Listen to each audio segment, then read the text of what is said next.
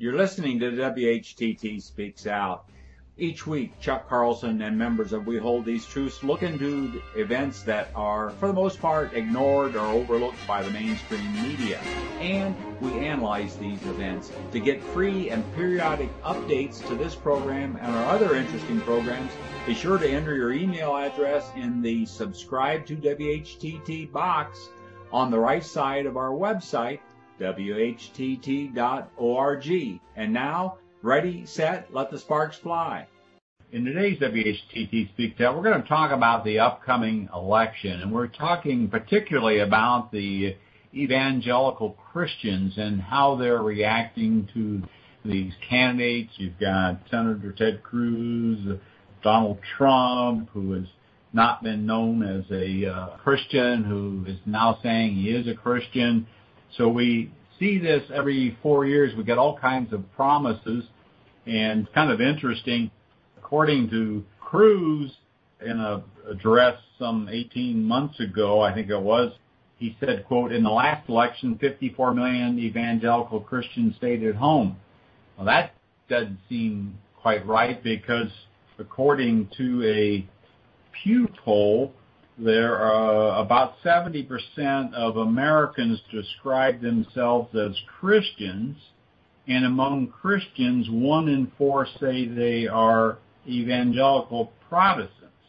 So doing the math, if we've got about 350 million people here in the United States, that would be about 225 million people claiming to be Christians, and then a quarter of that would be 55 million. So we know they all didn't stay home, so people like to exaggerate on figures.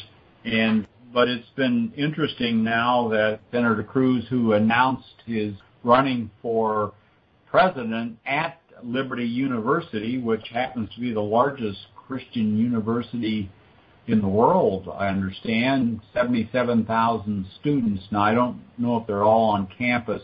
Like a lot of colleges today, they have online virtual students, if you will. Tom, if I may interrupt, we need to go back and talk about this definition of what is an evangelical Christian, because we may have new listeners here who've never heard us before, and we want to also assert that we don't usually talk about politics. This is not a political discussion. This is a discussion of the action, of the way Christians are acting and the things that they're listening to and what their impact actually is on our lives through our politics. This 55 million evangelical figure is far different from many Christian sects who call themselves evangelical, such as the evangelical Lutherans, evangelical Presbyterians, and a lot of people within every mainline group would say they're evangelical, and that they talk about what they believe. That's what evangelicalism is supposed to be about, is talking about what you believe. But when Mr. Cruz used this term 55 million that Tommy equated out, this would be more along the lines of the dispensational evangelical Christians, those who basically would tend to fall into the ranks of Christian Zionists. And Jerry Falwell himself claimed years ago that there were as many as 40 million Christian Zionists. And then Pat Robertson and other leaders have come along and claimed that the figure is much larger, that there's 60 or 70. They're probably a little imaginative when they talk about 60 or 70 million. But it's a very large group of people. But the characteristic of that 55 million people is something that we've defined in our mission. And we said that a Christian Zionist, or a dispensational evangelical, if you would, or a follower of Cyrus I. Scofield perhaps, that the definition of that is somebody who believes that the state of Israel is wrapped up in their religion, and that the physical state of Israel is the fulfillment of God's prophecy. And this is basically the dividing thing, and probably most of those 55 million that Cruz is talking about, and that Donald Trump is trying to get to vote for him, would fit into that category. They believe that there's something magical, mysterious, or godly about the state of Israel that puts it on a pedestal alongside of Jesus almost. So this is kind of the definition that we look for when we talk about this subject. Well, one of the things that Senator Cruz, one of his planks, according to Right Wing Watch, is begin the process of moving the American embassy in Israel to Jerusalem. So he has been an ardent supporter of Israel. And, of course, Jerusalem is a divided city. Israel is doing everything in their power to remove the Palestinians from East Jerusalem. They're encroaching, as we speak, if you will, building more settlements in Palestinian areas there. So that's one of the things. It's interesting, Chuck, that a lot of these evangelical Christians don't even know they're Christian Zionists, but they do have this deep love for Israel. Or they're influenced by people who do. Yes, exactly. For instance, in the Ted Cruz campaign, they mentioned one of the articles in the New York Times that David Barton, who's with Wall Builders, he's an evangelical, is a big supporter of Ted Cruz. Now, David Barton has spoken on John Hagee's Christians United for Israel events. So he's a dyed-in-the-wool Christian Zionist. So you're going to see many of these type of people that we would call evangelicals, Christian Zionists. One other feature I think is kind of universal with the evangelical Christians is that they're pro-life. They're against abortion. And Donald Trump has just recently become supposedly anti-abortion, pro-life. But the interesting thing, as we've pointed out in many of our podcasts, there's a real inconsistency with many of these evangelical Christians because on the one hand they say they're pro-life, they're against abortion, but they have no problem accepting the wars. They listen to people like John Hagee who actually prays for war in the name of Jesus, which is contradictory to what Christianity is all about, what Jesus taught us. Blessed are the peacemakers. Love your neighbors as yourself. Even your enemy. So what are the characteristics then that we find that are leading church-going, God-fearing, we think, people, they think at least, to act out this political role where they get involved with the very people that are the most warlike? I suppose Trump would be the most war-friendly of the candidates. He just simply says, nuke them, bomb them, throw them out of the country, don't let them in. He's tremendously racist in the things he talks about. And he's basically playing up to this Christian faction in being endorsed for president by Jerry Falwell's son, who runs Liberty University. You just have to look at that and wonder, what are the characteristics of Donald Trump that would lead Jerry Falwell's son to endorse Donald Trump when Trump has this very checkered background of all kinds of things that Christians normally would turn their backs on? If I may say something, interject something here? Absolutely. There's been a lot of talk over the last few years, actually, that support for Israel is evaporating among evangelical Christians, and especially among the younger set. And one thing that struck me about Donald Trump's speech at Liberty University, and I watched the entire video of it yesterday. It was about an hour and 9 minutes long. Not once was Israel mentioned. Not in Trump's speech and not in the rather lengthy introduction that Jerry Falwell Jr. gave to Trump. There was no mention of Israel anywhere that evening, at least on the hour and 9 minutes that video ran. That is interesting, and of course, he was speaking to an audience of 20-year-olds, right? Well, basically, yeah. I mean, there were older people in the crowd, but it was mostly a young college crowd. Mm-hmm. And you would think that a major presidential candidate going to speak at a university that is steeped in Christian Zionism, or at least its founder was steeped in Christian Zionism, would use that opportunity to play up his pro-Israel credentials. But Trump did not do that. That kind of points to what I alluded to earlier about what seems to be vanishing or dropping or diminishing support for Israel amongst the younger evangelicals. Very well taken. And, of course, very encouraging. Exactly. Very encouraging. And we are looking for encouraging signs because we've been working for this for a long time. And we sometimes have to be pointed out to us when change is taking place that we don't notice because we see the dark side. I think the vigils that you guys have doing, and my hat is off to you guys. The vigils that you guys have been doing have been very important.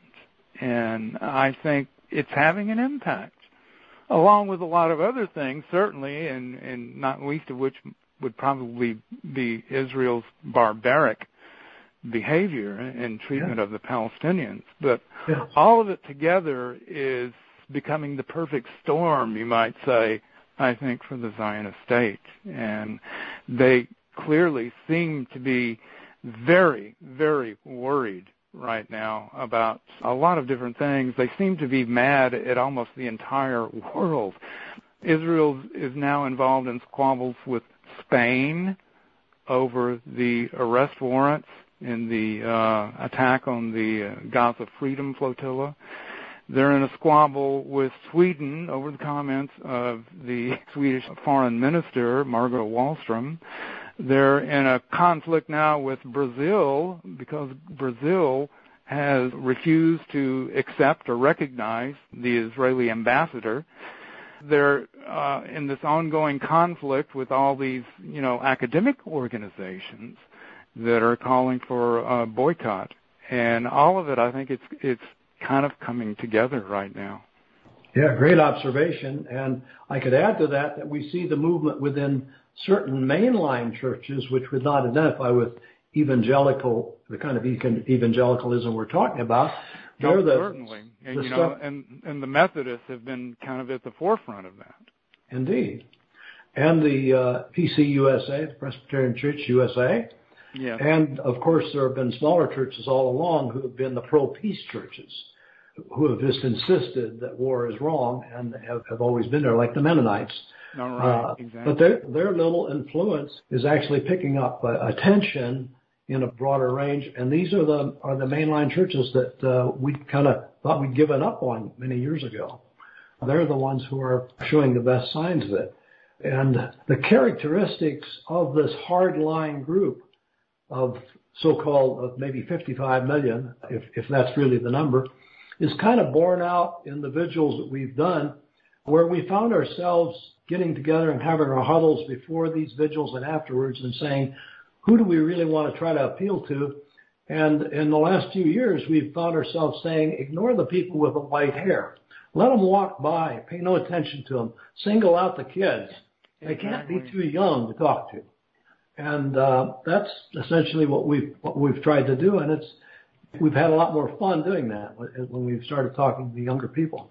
Well, I think that makes a lot of sense because, the younger ones are the internet savvy, the social media savvy ones, much more so than the older people are going to be. And I think the nature of Israel's brutality, particularly over the last 2 or 3 months since all of the Intifada, the stabbing attacks and everything, and the extrajudicial killings are taking place, all of the brutality of it is almost impossible to hide anymore, particularly with younger people who have internet connections and are looking at this, through a different perspective, I think, from their elders.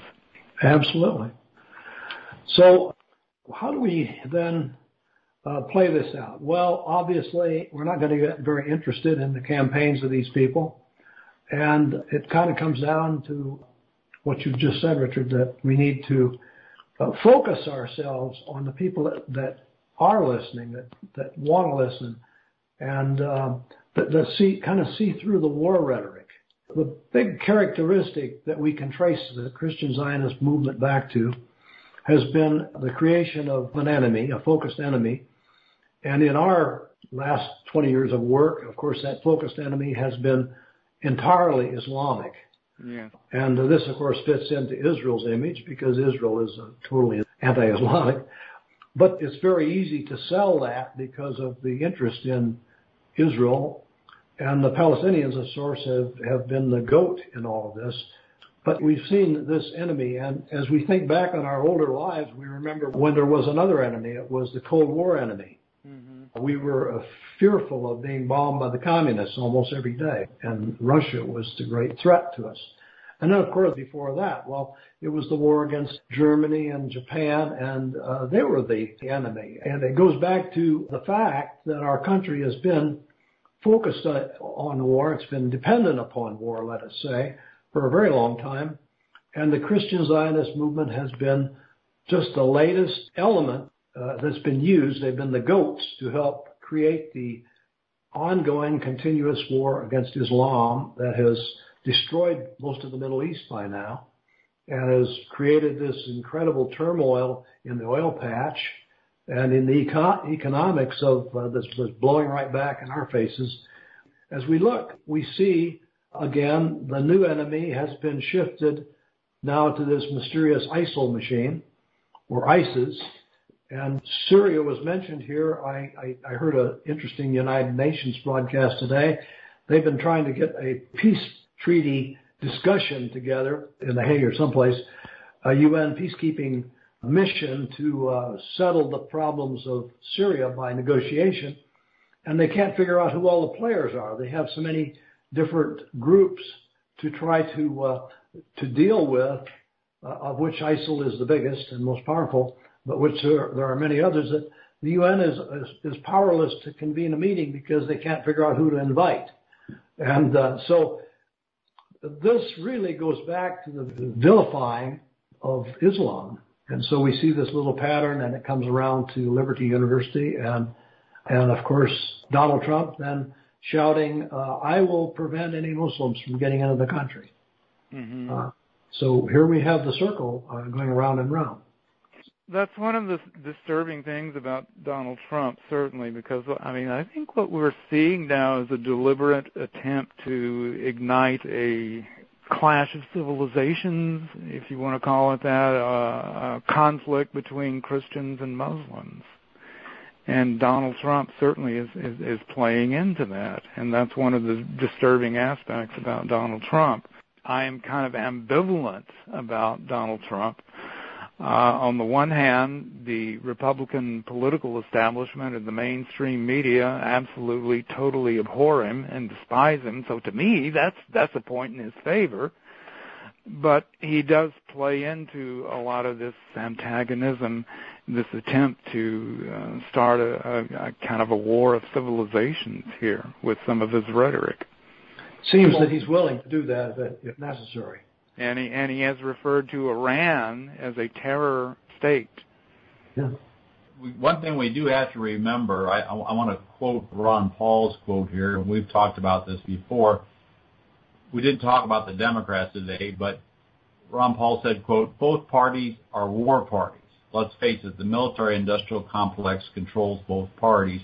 So regardless of who wins, we get all this hoopla during the running for office every 4 years, and we can get excited about this candidate or that, but the establishment, what now Chuck calls the United States unelected supra-government, really calls the shots.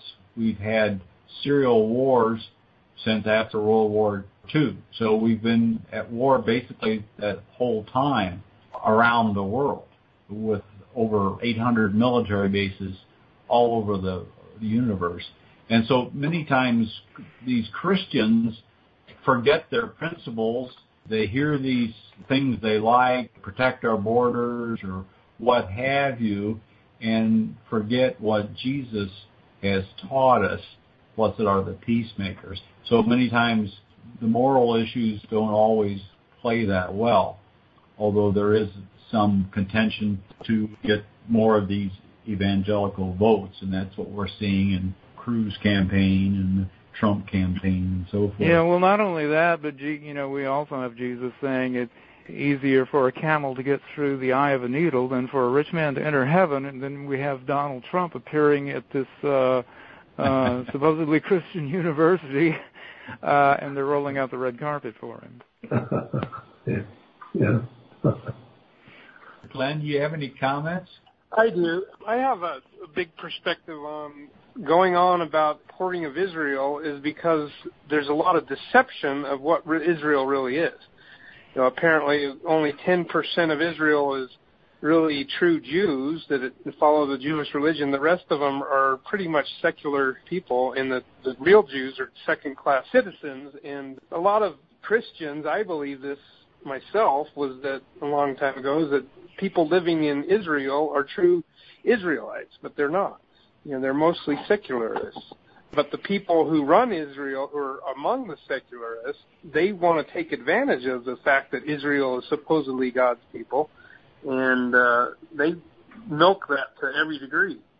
But all the Christians are deceived by what Israel really is, and that's what propagates a lot of this support for Israel, is deception. Well, that's exactly right. And in fact, that's what St. Paul said in, I believe it's the second chapter of 2 Thessalonians, where he talked about there would be a massive deception. And certainly the establishment of the modern-day state of Israel in 1948 has been a massive deception for people. Yeah, great point. I'd like to jump in on just the Christian politics. It's pretty much an established fact that nobody gets to even run for office unless they've got the stamp of approval of the Zionist organizations in this country. I'm reminded of Pat Buchanan when he said American foreign policy should be decided in Washington, not Tel Aviv, and that was the end of his candidacy. So when it comes to either Cruz, Rubio, Trump, or any of these guys, by their fruits you shall know them. A lot of these guys, I think, are going to say what they need to say to get into office. That's the nature of politics.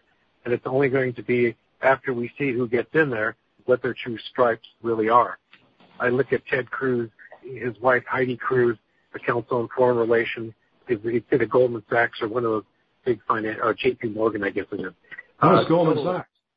Yeah, total establishment candidate. So we know where he's coming from. To me, Trump is the wild card, like you're saying, Richard. It's kind of like I'm kind of ambivalent toward him, but at the same time, I'm kind of looking. It's like, okay, well, he's definitely not in the establishment camp, and he's not touting the whole Zionist line, even though he does have some strong Jewish connections. He's also a deal maker. So let's say if he went all the way, he would certainly be able to make deals. That was evident from the first Republican debate where they chastised him for donating money to Hillary Clinton. And he said, well, he does it because he expects favors. He does it for everybody. So kind of exposed the nature of politics. So let me just interject one thing that Richard reminded me of. He said a little while ago that Israel is losing its friends very fast, and its relationships are crumbling. It's having trouble all over the world with people who are challenging it, including the academics and so on. Israel has recently picked up strange new bed partners. Israel is now trying to arrange diplomatic relations with the country that we thought all along was the one who is sponsoring ISIL, and that is Saudi Arabia. And isn't it strange, the state of Israel can't get along with its European friends or any of these groups, but it's now trying to set up diplomatic relations with the kingdom of Saudi Arabia, the most vile and vicious of all the Islamic states, I guess, the only practicer of Wahhabism. Yeah, it's where the whole Takfiri Wahhabi ideology got started, was in Saudi Arabia, and now Israel's making nice with Saudi Arabia. Yeah, isn't that interesting? You've seen that picture, I'm sure. It's been widely circulated on the internet of Netanyahu and Moshe Yaalon visiting the al-Nusra terrorist in the Israeli hospital. I mean, it's kind of an iconic picture, and it speaks volumes. And there have been, the UN released some documents a while back showing that Israel is having some kind of interplay or exchange between the terrorists at the border with the Golan Heights. Richard, something else that you brought to mind is when you said that you'd watched Donald Trump speak for an hour at Liberty University. He never once mentioned Israel. This is really straws in the wind. Trump is noted to be a poll watcher. He worships polls. He believes that you function politically based on what polls tell you people are thinking and want to think. And what he's telling you when he doesn't mention the state of Israel is just what we've just alluded to. He senses this very thing, that Israel is losing its friends very fast, and he's not too sure how far he wants to go to throw his foot into that camp. Is that I think so, and I think he probably realizes that whatever he says on the subject, he's going to alienate lots of people because it's a very divisive issue. And Trump has his counterpart in Bernie Sanders. Bernie Sanders doesn't talk about Israel either. Right. Well, thanks, everybody, for your input. We're not going to tell you how to vote, ladies and gentlemen, but personally, myself, I vote third party just as a way of protest to the establishment's choice that we're going to get. Establishment A or B, both are war parties.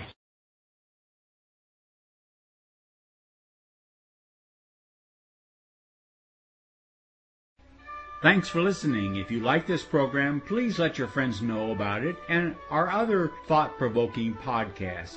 And be sure to visit our website, whtt.org, for a wealth of information on Christian Zionism and other critical issues that we face. Also, at whtt.org, you can watch for free our award-winning documentary film, Christian Zionism, The Tragedy and the Turning, Part 1. Join us in our efforts to wake the town and tell the people. Start small, think big, and press on towards the straight gate.